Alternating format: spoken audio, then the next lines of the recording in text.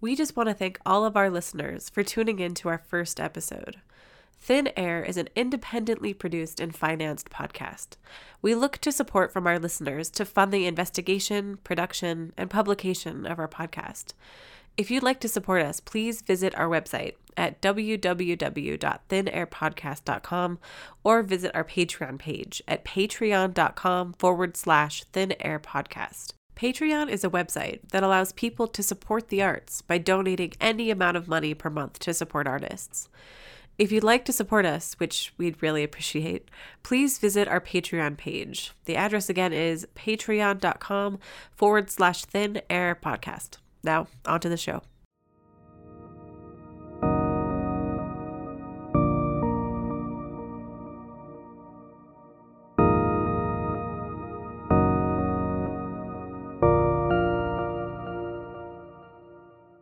Welcome to the second episode of Thin Air.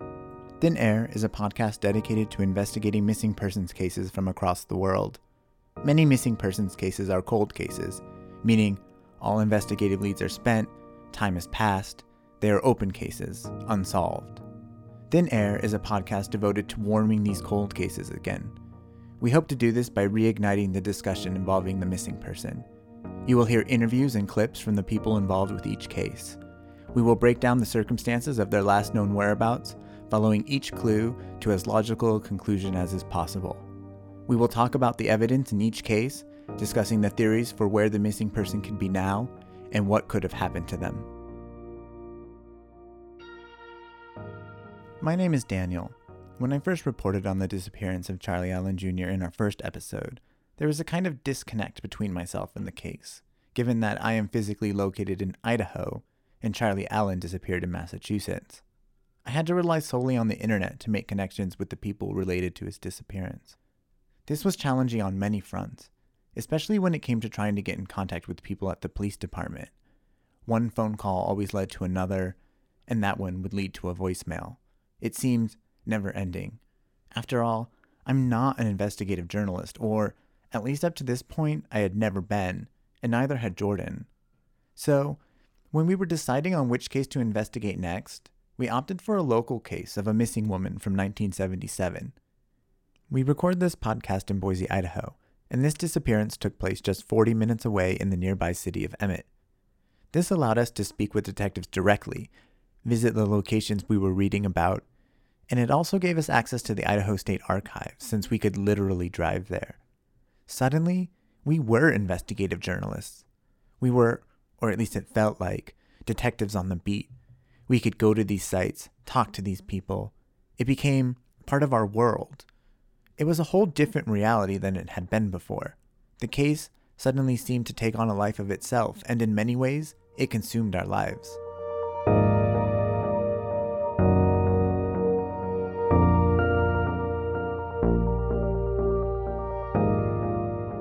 Marie Ann Watson went missing in 1977.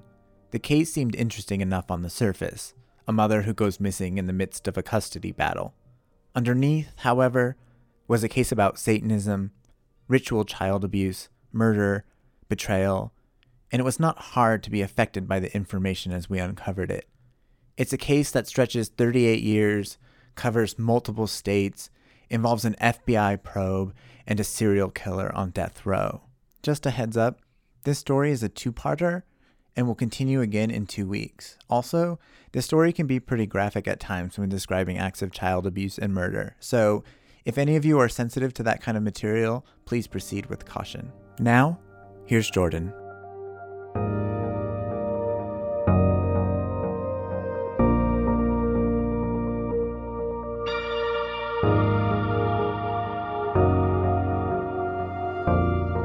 Marie Ann Watson went missing from Emmett, Idaho in November 1977.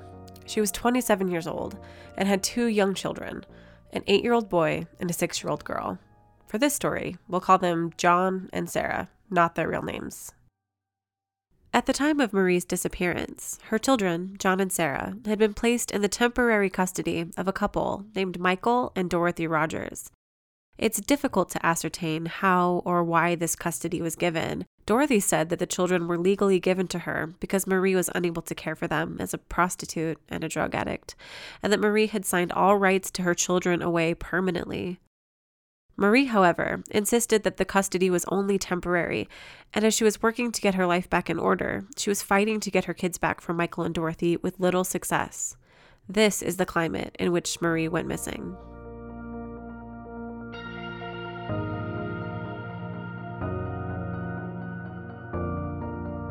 In missing persons cases, it seems like the most substantial bit of information is the last known whereabouts, the last time they were seen alive. It's the last moment one can really hang on to, so it makes sense that it's an important place to start, because after that, it's all speculation.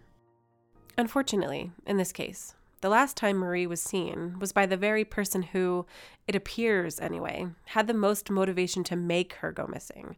Dorothy Rogers was not the person to report her missing, but was the last person to see her alive, telling police a story that's almost impossible to verify. But it's a story that has persisted, one that was, at least for a time, investigated, so it's worth the retelling. This is Dorothy's story, or as clear a retelling as I can piece together. The day is November 21st, 1977.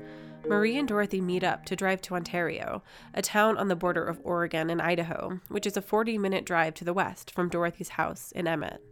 It's unclear who picks up who or where they meet. Marie wants to get her daughter Sarah's medical records. Why the children's records were in Oregon rather than Idaho is unclear. It's also unclear why Marie would need Dorothy to go with her.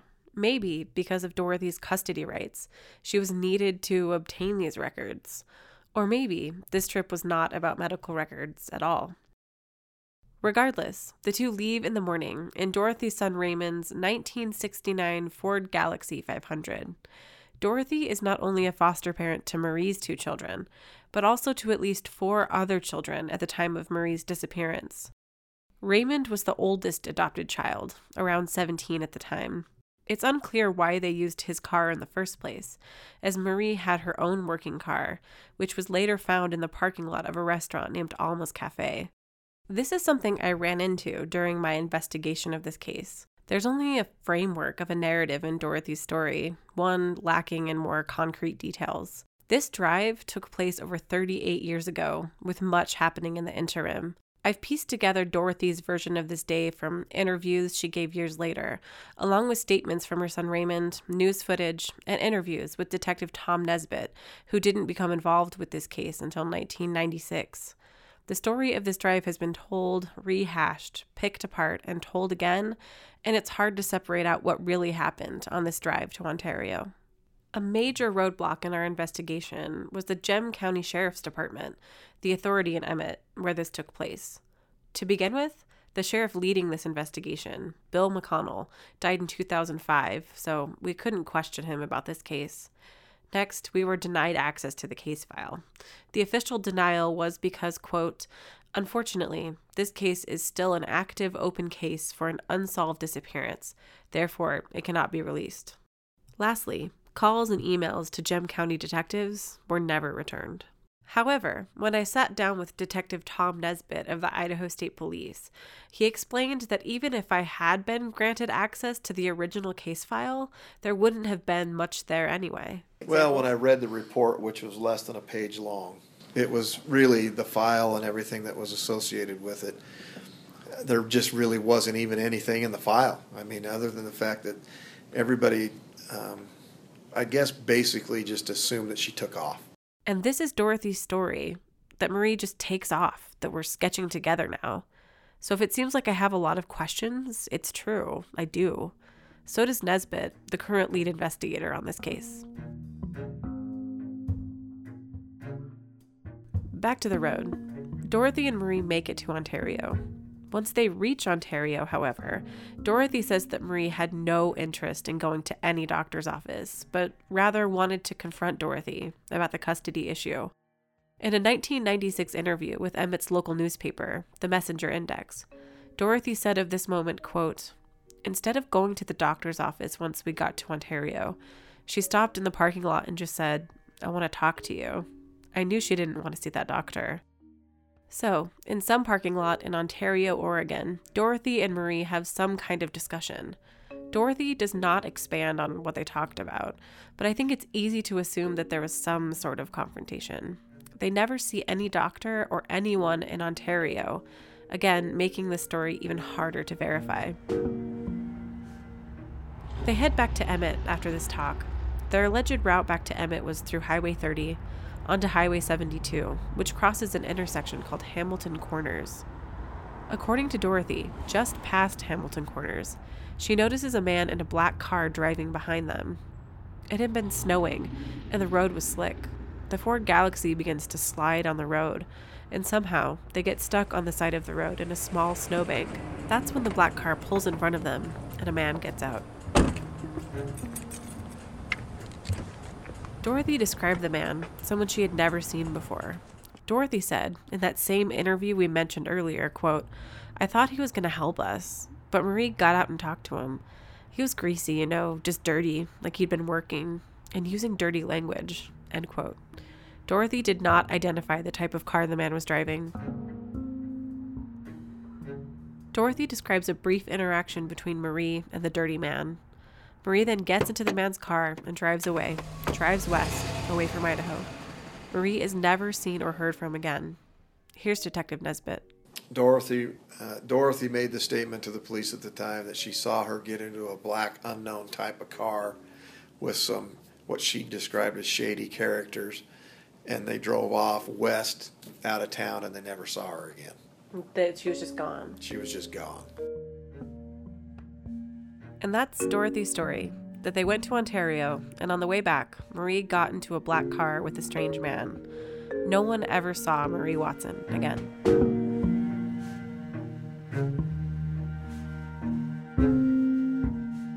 In the weeks following, Jimmy Watson, Marie's then husband, files a missing persons report with the Gem County Police Department. The original notice appears in the Messenger Index on December 1st, 1977, a small column smashed in between a notice for the 4-H Club and other small town ads like dinner slated for World War I veterans. There's a picture of Marie, her dark brown hair long and past her shoulders, with a small, knowing smile and what looks like a dark shade of red lipstick. The article chronicles briefly Dorothy's story, adding that relatives fear foul play. The article describes her as, quote, "of slender build, 5 feet and 7.5 inches tall, weighing 110 pounds and has brown hair.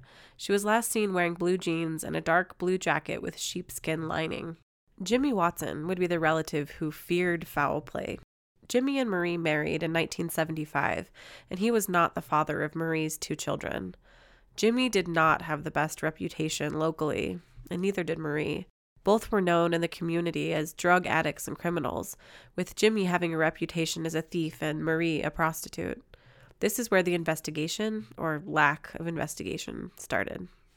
Yeah, they didn't really investigate it. They basically just took the report. Jimmy is the one who reported her missing. They found her car behind what was known as Alma's Cafe back then.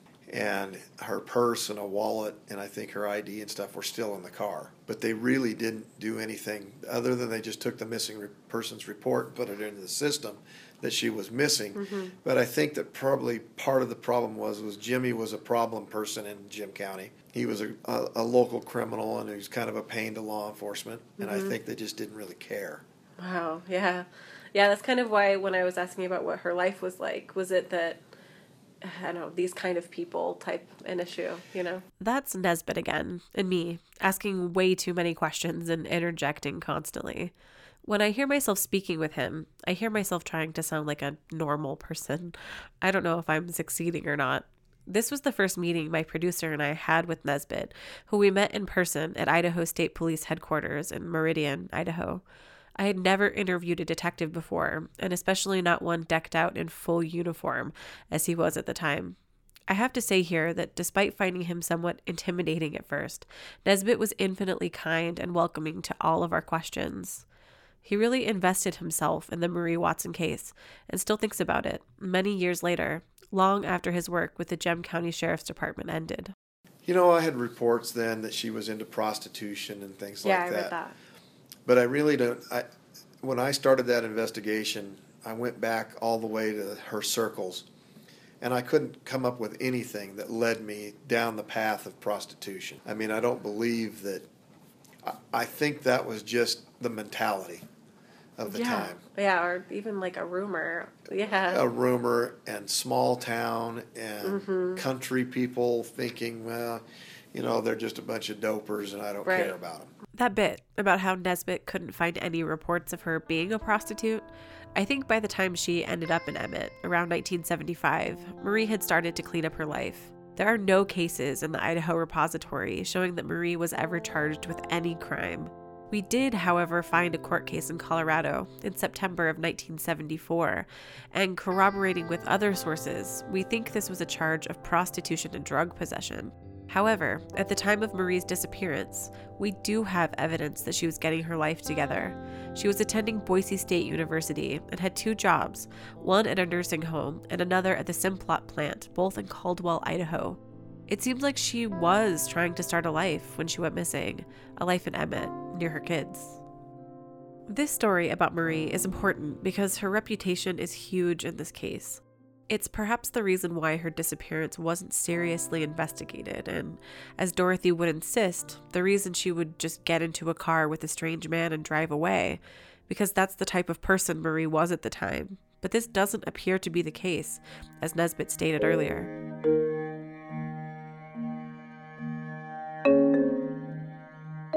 One important piece of evidence was printed in the Messenger Index. It's an essay that Marie wrote for an English class at Boise State, dated February 7th, 1977. It's something Marie wrote in her own words about her life 6 months before she goes missing. In the essay, she describes her life growing up in a strict Seventh-day Adventist household. She describes how women were treated by her family. Quote, "In fact, I can remember no time when women were ever put beside or in front of men in terms of anything, biblical or otherwise." Marie rebelled against her strict upbringing, running away from home more than once. In the essay, she describes the first time that she, quote, "turned a trick," writing, quote, "I ran away at age 15. I was gone for 2 days. While I was gone, I rented a hotel room, then allowed myself to be picked up. The man had to pay 50 cents to spend the night.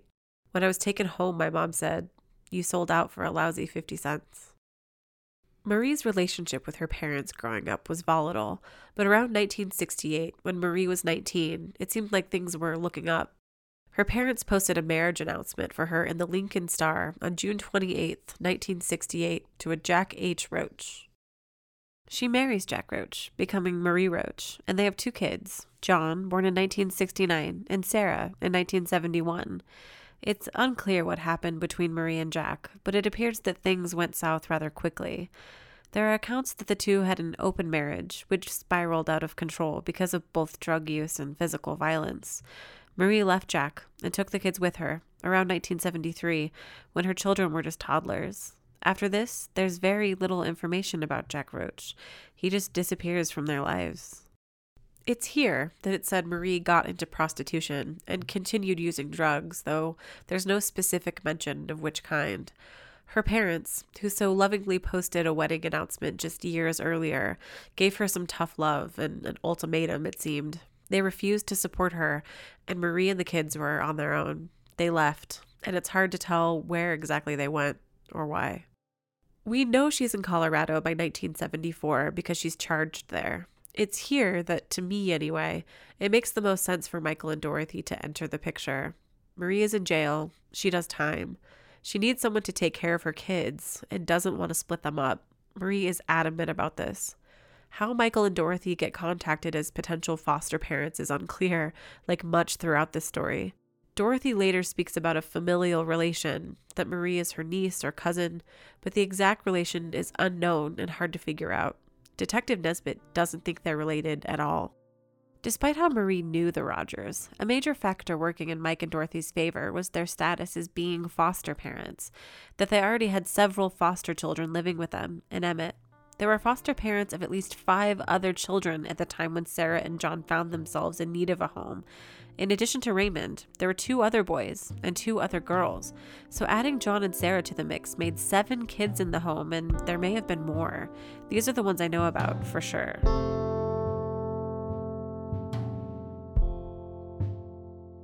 Michael and Dorothy were not only the closest thing Marie had to what might have been willing family members, they were foster parents to boot.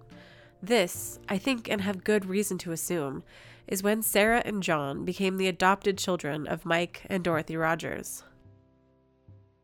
Of course, because nothing is straightforward in this case, Nesbitt disagrees with this idea of how things went down.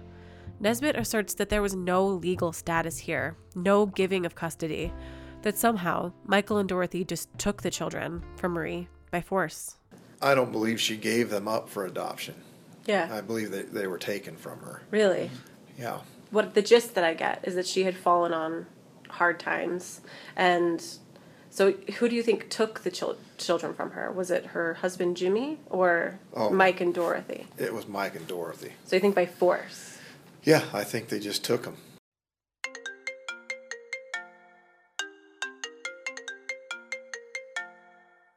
Hello? Hi, is Jordan available? This is Jordan. Hi, Jordan. My name's Amy Prokopek, and I'm returning your call from the Idaho Department of Health and Welfare. Hi. Hi, so you had some questions about adoption records? I'm doing a story. I'm writing a story, and I guess I'm just looking for any record of a specific person as being an adopted, like a licensed adoptive parent. Is that something we can do? No, that's not information that we would be able to release. It's it's something that happened a long time ago. Like, when did it? 1969 to about the 1979, so somewhere in there. The likelihood that we would have records from that time are small. Okay. Most of our records are destroyed after 5 to 10 years. Adoption records are kept forever. However, they are sealed by the courts. Okay. And the only way that they can become unsealed is for a person to petition the courts to have them unsealed. That was me talking to Idaho Health and Welfare, trying to find any proof that Mike and Dorothy were legal foster parents in Idaho. As she very patiently explained, there's no way, without a discovery motion filed to reveal it, to verify if parents are registered by Health and Welfare. However, Nesbitt did this and discovered that Mike and Dorothy were never registered as foster parents with Idaho Health and Welfare. However, you do not need to be registered with the state of Idaho to adopt a child. One could adopt with private agencies instead. There is evidence that Michael and Dorothy did have connections to private adoption agencies and had I'll call it a knack, for lack of a better word, for finding children who weren't wanted and who had been abandoned. Dorothy called these her, quote, street kids. Nesbitt called them throwaway kids. Dorothy was specifically trying to find children with no parents, had nowhere to go. Right. And so whatever happened to them just happens. And, the mentality back in those days, and, sadly, it was just, there were throwaway children back then. John and Sarah were different in this respect. They were not throwaway kids, but it probably didn't seem like it to Mike and Dorothy. They had no father around, and their mother was addicted to drugs and had been busted for prostitution.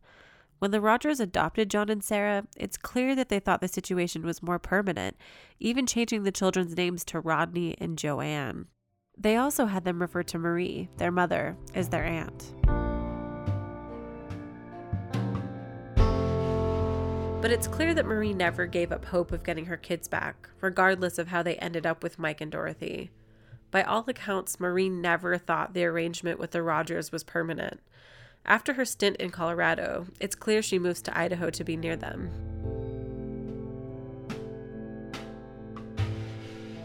After leaving jail, there's some evidence of Marie calling Dorothy and asking her to come get her. This would be late 1974, early 1975. Dorothy claims Marie was sick on drugs and that she took care of her, letting her recuperate in the Rogers home. Dorothy said, quote, Marie had been working in prostitution and she got very sick. Marie's sickness very well could have been drugs. She weighed under 100 pounds. She asked if she could stay with us. I asked her how close she could get to Idaho. She said Ontario, Oregon, so I went and picked her up. At some point, Marie gets better. She finds a job and meets Jimmy Watson, the man she marries on May 14th, 1975. Jimmy Watson was an interesting character, as Detective Nesbitt described before.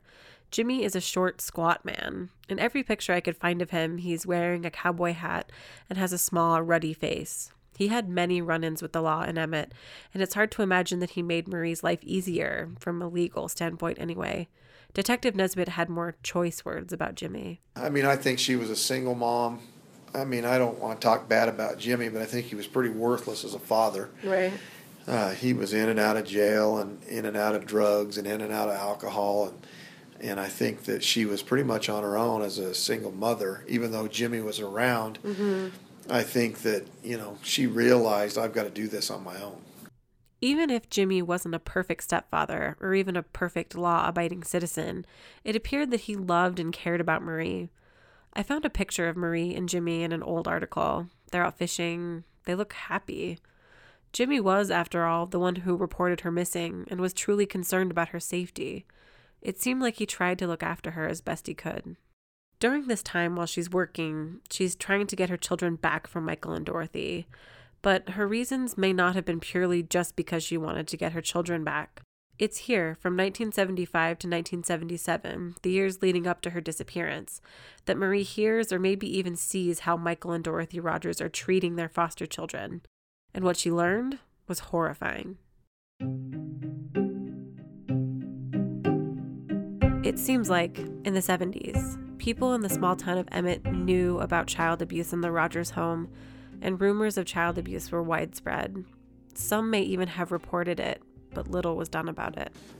I don't know why or how health and welfare continued to place children in that home. I know that when I discovered some of the reports from the 70s when I reopened that, and I actually tracked down the detective or the investigator that was at the sheriff's office in 77. Mm-hmm. He couldn't remember a lot of details, but he did tell me that he'd gotten a report that was chained up in a box upstairs, in the upstairs portion of the home. About that beep, Nesbitt uses John's real name, and John wants nothing to do with what happened to him while with the Rogers. He's moved out of state, changed his name, and refused to speak to even Nesbitt about the case. Detective Nesbitt tells a shocking story of Marie's son, John, escaping from the Rogers home. It was November, early December. He somehow got out of the box and the chains, jumped out of the 2-story window of the home. He jumped in the river, and he followed the river all the way back to town. It was unknown to me what law enforcement agency picked him up, but somebody in law enforcement picked him up and took him back to the house. It was disturbing to think that no one thought to either take him seriously, listen to what he was telling them, or even go in and investigate the house itself. I found Sarah's blog, published in 2010, and she writes of similar horrors, of eating dog food, of being chained to a wall, of other physical and sexual abuse, especially at the hands of Michael Rogers. We also found news footage of a boy who lived in the home, named Kevin, showing large welts and burns on his back. Needless to say, stories of child abuse in the Rogers home were easy to find, and so was the evidence that abuse really had occurred.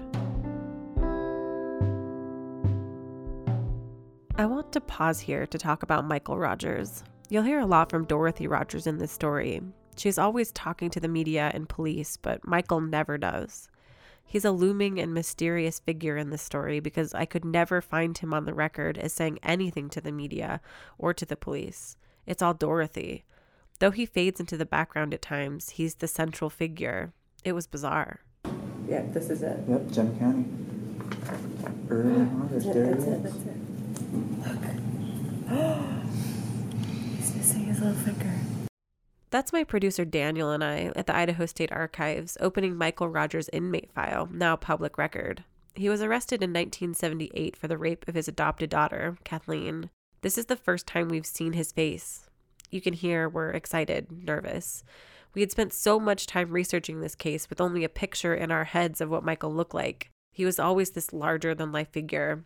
Nesbitt describes him. I'd say he's, at the time that I tried to interview him, I would guess him to be about 6'5", probably 310 pounds, somewhere around there. Great big guy. Maybe a little bit shorter than that, but probably somewhere right in that range. I'm 6 foot tall, and he was probably a good 4 or 5 inches taller than me. So he'd be pretty imposing. Yeah, he'd be especially for a woman. His file suggests something different. At the time he was processed, in March 1979, Michael's height is 71 inches, or 5'11", and his weight is 210 pounds. This would be over 100 pounds on Marie when she went missing. That's big, but not quite as big as Nesbitt described. I don't want to imply that Nesbitt was wrong in his description of Michael, but I do think there is something about him that would make one want to add superlatives.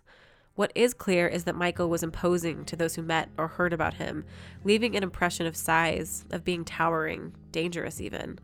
In the picture they took at the prison, he does have large features, a wide nose, big flat lips, heavy black eyebrows, and a stunned, confused expression. He's got his inmate number hanging from his neck, and the photo itself is haunting, like it's from an age much older than 1979. Maybe it isn't so much what he looks like. It's what he's accused of, and later charged with, that make the strongest adjectives necessary. With the reports of horrific child abuse and the incest charge against him for the rape of his daughter, Kathleen, other rumors swirled around Michael and Dorothy too. Rumors that I have a hard time finding direct evidence of, that the Rogers were practicing Satanists who adopted children to ritualistically abuse them. This is something that Detective Nesbitt believes motivated the Rogers to adopt children in the first place. What I uncovered when I was doing my investigation was that these kids were subject to satanic rituals that involved sexual abuse of the children, sacrificing, and I suspect that that's why the ones that are dead or gone, I believe that's what happened to them.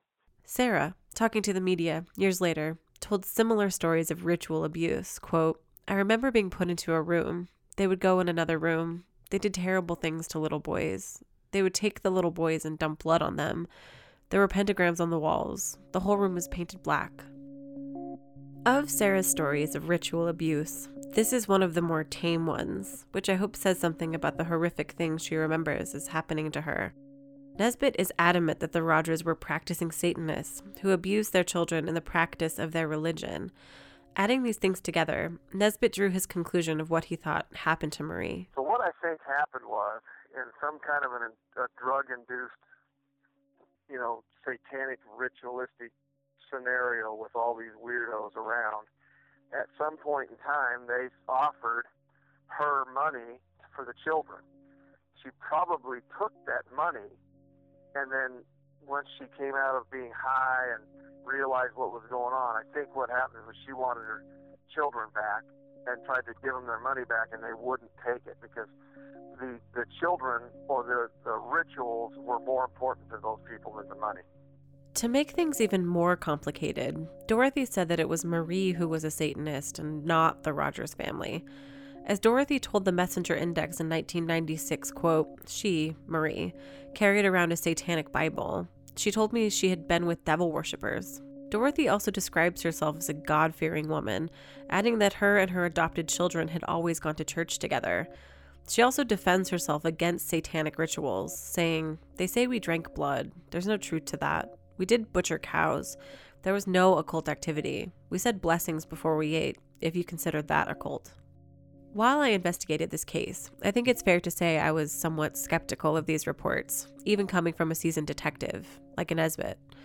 I couldn't help but think of satanic panic, a nickname for the wave of allegations against supposed satanic activities throughout America, occurring in the 80s and 90s. The events in this case did happen before then, but just barely. Certain things about this story are characteristic of satanic panic cases, namely, that a family practiced or indoctrinated members into Satanism, that the Satanism is multi-generational, that Satanism is the reason children are abused or even sacrificed, and scenes of pentagrams and spilled blood. Another trait, there is very little evidence left behind that Satanism occurred at all. But it's impossible for me to just dismiss these reports as another satanic panic story, even if I don't have as much or any concrete evidence for these rumors. They are so rampant in this story. I can't dismiss Sarah's memories and what she experienced living with the Rogers, which seems truly like a nightmare. See, I can't think of someone hurting a child in the way she was hurt without resorting to extremes. As far as proof goes, Detective Nesbitt said that he spoke with people throughout the community who confirmed that practicing Satanists lived in Emmett at the time of Marie's disappearance. The satanic worshiping and the sacrificing, and there was a lot going on. Yeah, I had read about that, and it was so shocking, and it seemed like the plot of a movie that I kind of didn't maybe give it enough credence. Would you say that that was accurate? That there was evidence accurate. Really? Yeah. What evidence was there of that? Well, there wasn't any evidence by the time I did the Right. investigation, but based on my interviews with several people that were involved in that at the time, Yeah. some of which were really scared to talk to me, and others just said, listen, that's my religious belief, and that's what we do, and Right. we were practicing that way back in those days. We don't do it now, but that's the way it was. You can hear my question. Where is the evidence for that? It's all secondhand, rumors. Regardless, Nesbitt speaks of the fear people have, and that is something there is more than enough evidence for. People in Emmett, including the Gem County Sheriff's Department, were scared of the Rogers, particularly Michael. In fact, the police were so afraid of Michael that it seriously stalled any real investigation. Here Nesbitt describes one of the most shocking aspects of the story. I'll let him tell it. I know that in 1977, when this all went on, law enforcement were scared of Mike and Dorothy. Really? They'd gone out to the house to interview him, and Mike threatened them with a shotgun, and so they just left. They took no action. When he threatened them with the weapon, they just left and didn't go back. That's right. When Gem County shows up to question Michael and Dorothy about Marie, Michael grabbed a shotgun and told them to get off the property. And they did. They didn't go back. They were afraid of Michael. Satanist or not, he made people afraid. There's one man who was not afraid of Michael, or at least that's what he claimed. His name is Dee Burr, an Idaho private investigator hired by Jimmy Watson and later by Marie's parents. By all accounts, Burr was the only person doing any active investigation on this case, and it's thanks to Detective Burr that Michael was arrested and charged at all. Before describing Burr's investigation, I have to say a few words here about the man himself. Here's where I would like to play a clip of his voice, but he never agreed to an official interview. He's still active as a PI, but he dabbles in other money-making ventures to stay afloat. He was hard to find, and when I did, he explained what investigating the Marie Watson case was like. The first thing he told me was how little he was originally paid for the Marie Watson case, and that when he thought about offering his expertise and what that was worth, he wished that he could charge $100,000 for full access to what he had in his possession, his case file, and interview. Though I rather sheepishly admitted I couldn't pay him even $100 for his input, he agreed to meet with me at his home in Emmett. We are entering Gem County, population 6,284. We are going to meet Detective Burr. Burr, B-U-R-R. Yeah. He's a private investigator, and we're pretty much hoping that we come out of the meeting alive. Yeah. At this point. That was my producer Daniel and I driving to Emmett. Listening back to this, I hear how nervous we are, even though we're laughing it off. This was the first time we had ever been there. It's only a short drive from Boise, where we live and produce this podcast. Maybe after reading stories about Michael, we were a little keyed up about going to visit a new place and to the home office of a man we'd never met before. We're pulling into the house/business. There's an open sign in the window, but there's no sign on. We couldn't record our conversation with Burr, but he sat down with us, giving us his history. He's a big, friendly man whose hands are the thing I remember. They were covered in old, faded tattoos and adorned with gold rings. Ultimately, Burr wanted to make a deal we couldn't deliver on as a small, independent podcast. His information in exchange for our help writing and publishing stories from his extensive career, which includes time working as an undercover DEA agent and a sheriff of nearby Idaho City. Though I made no promises, Burr spoke at length about his involvement with the Marie Watson case, unofficially, walking me through his investigation. First, he was hired by Jimmy Watson, and later, by Marie's parents. He described not one, but at least 2 times that the Gem County Sheriff's Department was scared off by Michael Rogers. Burr, however, claimed that he was not scared to investigate this case, even if it meant confronting the Rogers. It was clear to Burr that Marie's disappearance did not happen the way Dorothy claimed it did. He even took the original ride to Ontario as Dorothy described it, and said that it was physically impossible with the time frame she gave. Burr also found additional crucial clues that I think have to be mentioned here. One of the first things his investigation found was evidence that Dorothy, at the time of Marie's disappearance, had somehow sustained a wrist injury. He also examined Raymond's car, the Ford Galaxy, and found the car seats missing and a fillet knife inside. Burr was also the one who uncovered that Marie's wallet was left inside of her car when found parked behind Alma's Cafe. Burr was the lone investigator on this case, and I'm sad not to have his interview here. I chased him for months, and ultimately he said, quote, "As I have said, I did a lot of work on this case pro bono, and I think I'll wait until one of the TV shows expresses interest, and maybe I'll make some sort of compensation to make up for the previous donation." As Burr investigated Marie's disappearance, he found evidence of more crimes, specifically of child abuse. What I'm about to describe is graphic, so sensitive listeners, be advised. Burr told me the story of the rape of Kathleen, the crime Michael was later charged with. Somehow, Burr found out about what had happened to her, that Kathleen, as a punishment, was forced to strip naked in front of Michael and her adopted brothers. Then Michael raped her on his and Dorothy's bed. Dorothy found out about this and got mad at Michael's infidelity. She took the mattress into the backyard and burned it. Burr says later that he actually found the burned mattress.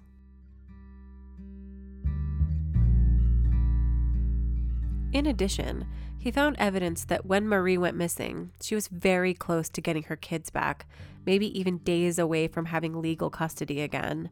Burr said 2 days. That's how close she was. Because of Marie's legal efforts, Burr had enough to serve Michael and Dorothy with a writ of habeas corpus, which he did in late 1977 or early 1978. A writ of habeas corpus, literally produce the body, is a legal motion demanding that a person produce evidence that they had the legal right to the custody of a person. This would have forced Michael and Dorothy to provide evidence that they had legal custody to Sarah and John, and if they couldn't, there could have possibly been a trial. With this threat, and with evidence for Kathleen's rape, the heat was coming down on the Rogers. This is when they fled. Here's where I would like to be able to say that a huge manhunt began, looking for the Rogers and the children who fled from a legal motion with children that they likely did not have any legal right to. Unfortunately, this is not what happens, and Burr begins a cross-country hunt with just himself and his partner, a lot of which, he alleges, he was never paid for. The Rogers leave state in spring 1978 and head for Oregon. According to news articles published later, Raymond, Kevin, and Kathleen either stay behind or run away, so the Rogers took Marie's children, Sarah and John, along with Rocky and Michelle, with them. Kathleen, according to news reports, flees to Gem County Police, and they place her in state custody. It's interesting to note that Marie's parents get involved here, hiring Burr. Until this point, they were somewhat silent on her disappearance. Whatever was going on between Marie and her parents, it's clear that they do want their grandchildren found and safe. They even attempted to get custody in Idaho after Marie went missing, only to learn that the Rogers were nowhere to be found. Burr described to me his trek through various states following leads. The Rogers went through West Coast states, first going through Oregon. Burr said that they, quote, followed the Salvation Army, meaning that they went from shelter to shelter and charity to charity. At some point, Michael signs over property rights of their Idaho home to Raymond, who moved in with another family after the Rogers left. Some of the places that the Rogers fled to were extremely remote. Burr spoke of a place called Harney Lake, a remote stretch of nothingness where the Rogers were said to be at one point. He even had a helicopter looking for the children. This was the reason why Burr says he continued his pursuit, despite the fact that he wasn't being paid very much. He wanted to get the children out of Michael and Dorothy's custody. It was really important to him. The Rogers get around on this trip, perhaps because they know they're being pursued. Burr described how he picked up trails of them in places like Burns, Oregon, Walla Walla, Washington, and throughout California. Somehow, they end up in Arkansas. It's unclear which states they crossed through and when. Nesbitt did not spare his words when he talked about the Rogers' journey through the states. And there were more. I mean, there's more. When you start opening up their lives in Oregon, there's kids that went missing in Oregon, and then when they went to Arkansas, there's kids that went missing in Arkansas. They're serial killers, and I don't have any doubt in my mind about that. Burr tracks the Rogers and the children down to Mountain Pine, Arkansas, a small town an hour and a half away from Little Rock. Mountain Pine was a mill town back in the 70s, and Michael had worked at a mill back in Idaho. It makes sense that maybe he heard about work in the remote city of Mountain Pine and took the family there. Burr went to Mountain Pine, describing how everywhere they went, they were accused of some form of child abuse. Finding the Rogers and the 4 children took a lot of legwork for Burr, who posted flyers, spoke with school administrators, went to truck stops, made phone calls, and chased down leads and tips in many different states. When Burr got to Mountain Pine, he made his presence known at the children's school, making sure they knew he was there. He said that he heard from neighbors and others in Mountain Pine that he was like a ray of hope for the 4 children. Burr got in with the sheriff, connecting Arkansas authorities with those in Idaho. Shortly after, Michael and Dorothy were arrested, and the children were taken out of their custody. Here is where Burr's long pursuit finally ends, and it ends happily. It's a moment that Burr says he'll never forget. He described how, when he finally rescued them, all 4 of them were at the sheriff's office. All 4 of them swarmed him, hugging him tightly, not wanting to let go.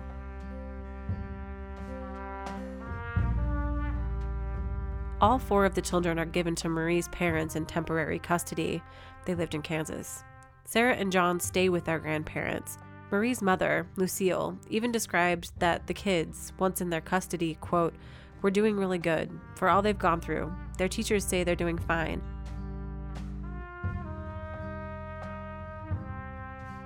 Dorothy is never charged with anything. Not with taking the kids across state lines, not child abuse, not anything. Michael is charged with the rape of Kathleen and is extradited back to Idaho. He pleads guilty and does 3 years on a 5-year sentence on good behavior. His prison files detail that he was a good worker who followed directions and did what he was told. However, his paperwork made frequent reference to his mental state, with one labor detail reading, quote, "All indications are that Mr. Rogers experiences extreme mental instability," then adding, "Mr. Rogers' background indicates some strong positive traits, but this aberration needs continuing extensive psychiatric attention." Michael is never charged with any other crime related to his adopted children. Dorothy and Michael divorced in 1980 while Michael's still in jail. Michael's jail records also note his relationship with Dorothy, adding, "Mike's biggest problem was his wife Dorothy. For the most part, Mike was amiable, but when Dorothy got him all worked up, he'd get pretty hard to handle. He will return to the community just fine if he stays away from Dorothy." End quote. Neither Michael nor Dorothy are ever charged with any crime in the disappearance of Marie Ann Watson, something that Burr said he thought they had more than enough evidence for.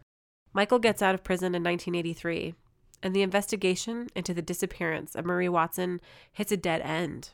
That is, until 1996, when 36-year-old Raymond Rogers is accused of killing and dismembering his girlfriend.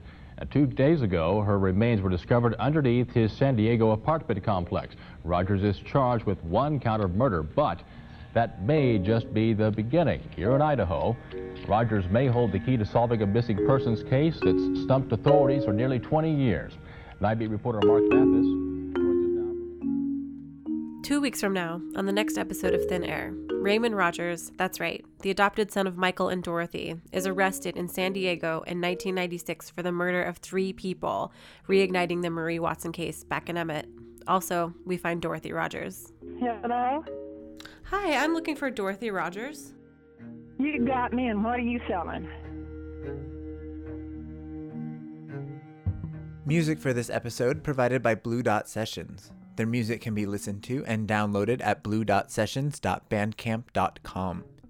This episode also featured music by Chris Zabriskie. For download links, visit his website at chriszabriskie.com. And while you're at it, visit our website at thinairpodcast.com for links to these musicians and much more. Thin Air is an independently financed, produced, and published podcast. We depend on support by listeners like you. If you like what you hear and you want to hear more, please donate at our Patreon page. The address is patreon.com/thinairpodcast. Donation links are located at our website in the upper right corner. Also, if you're an iTunes listener, please rate and subscribe. Your feedback is valuable to our success and helps us to reach more listeners.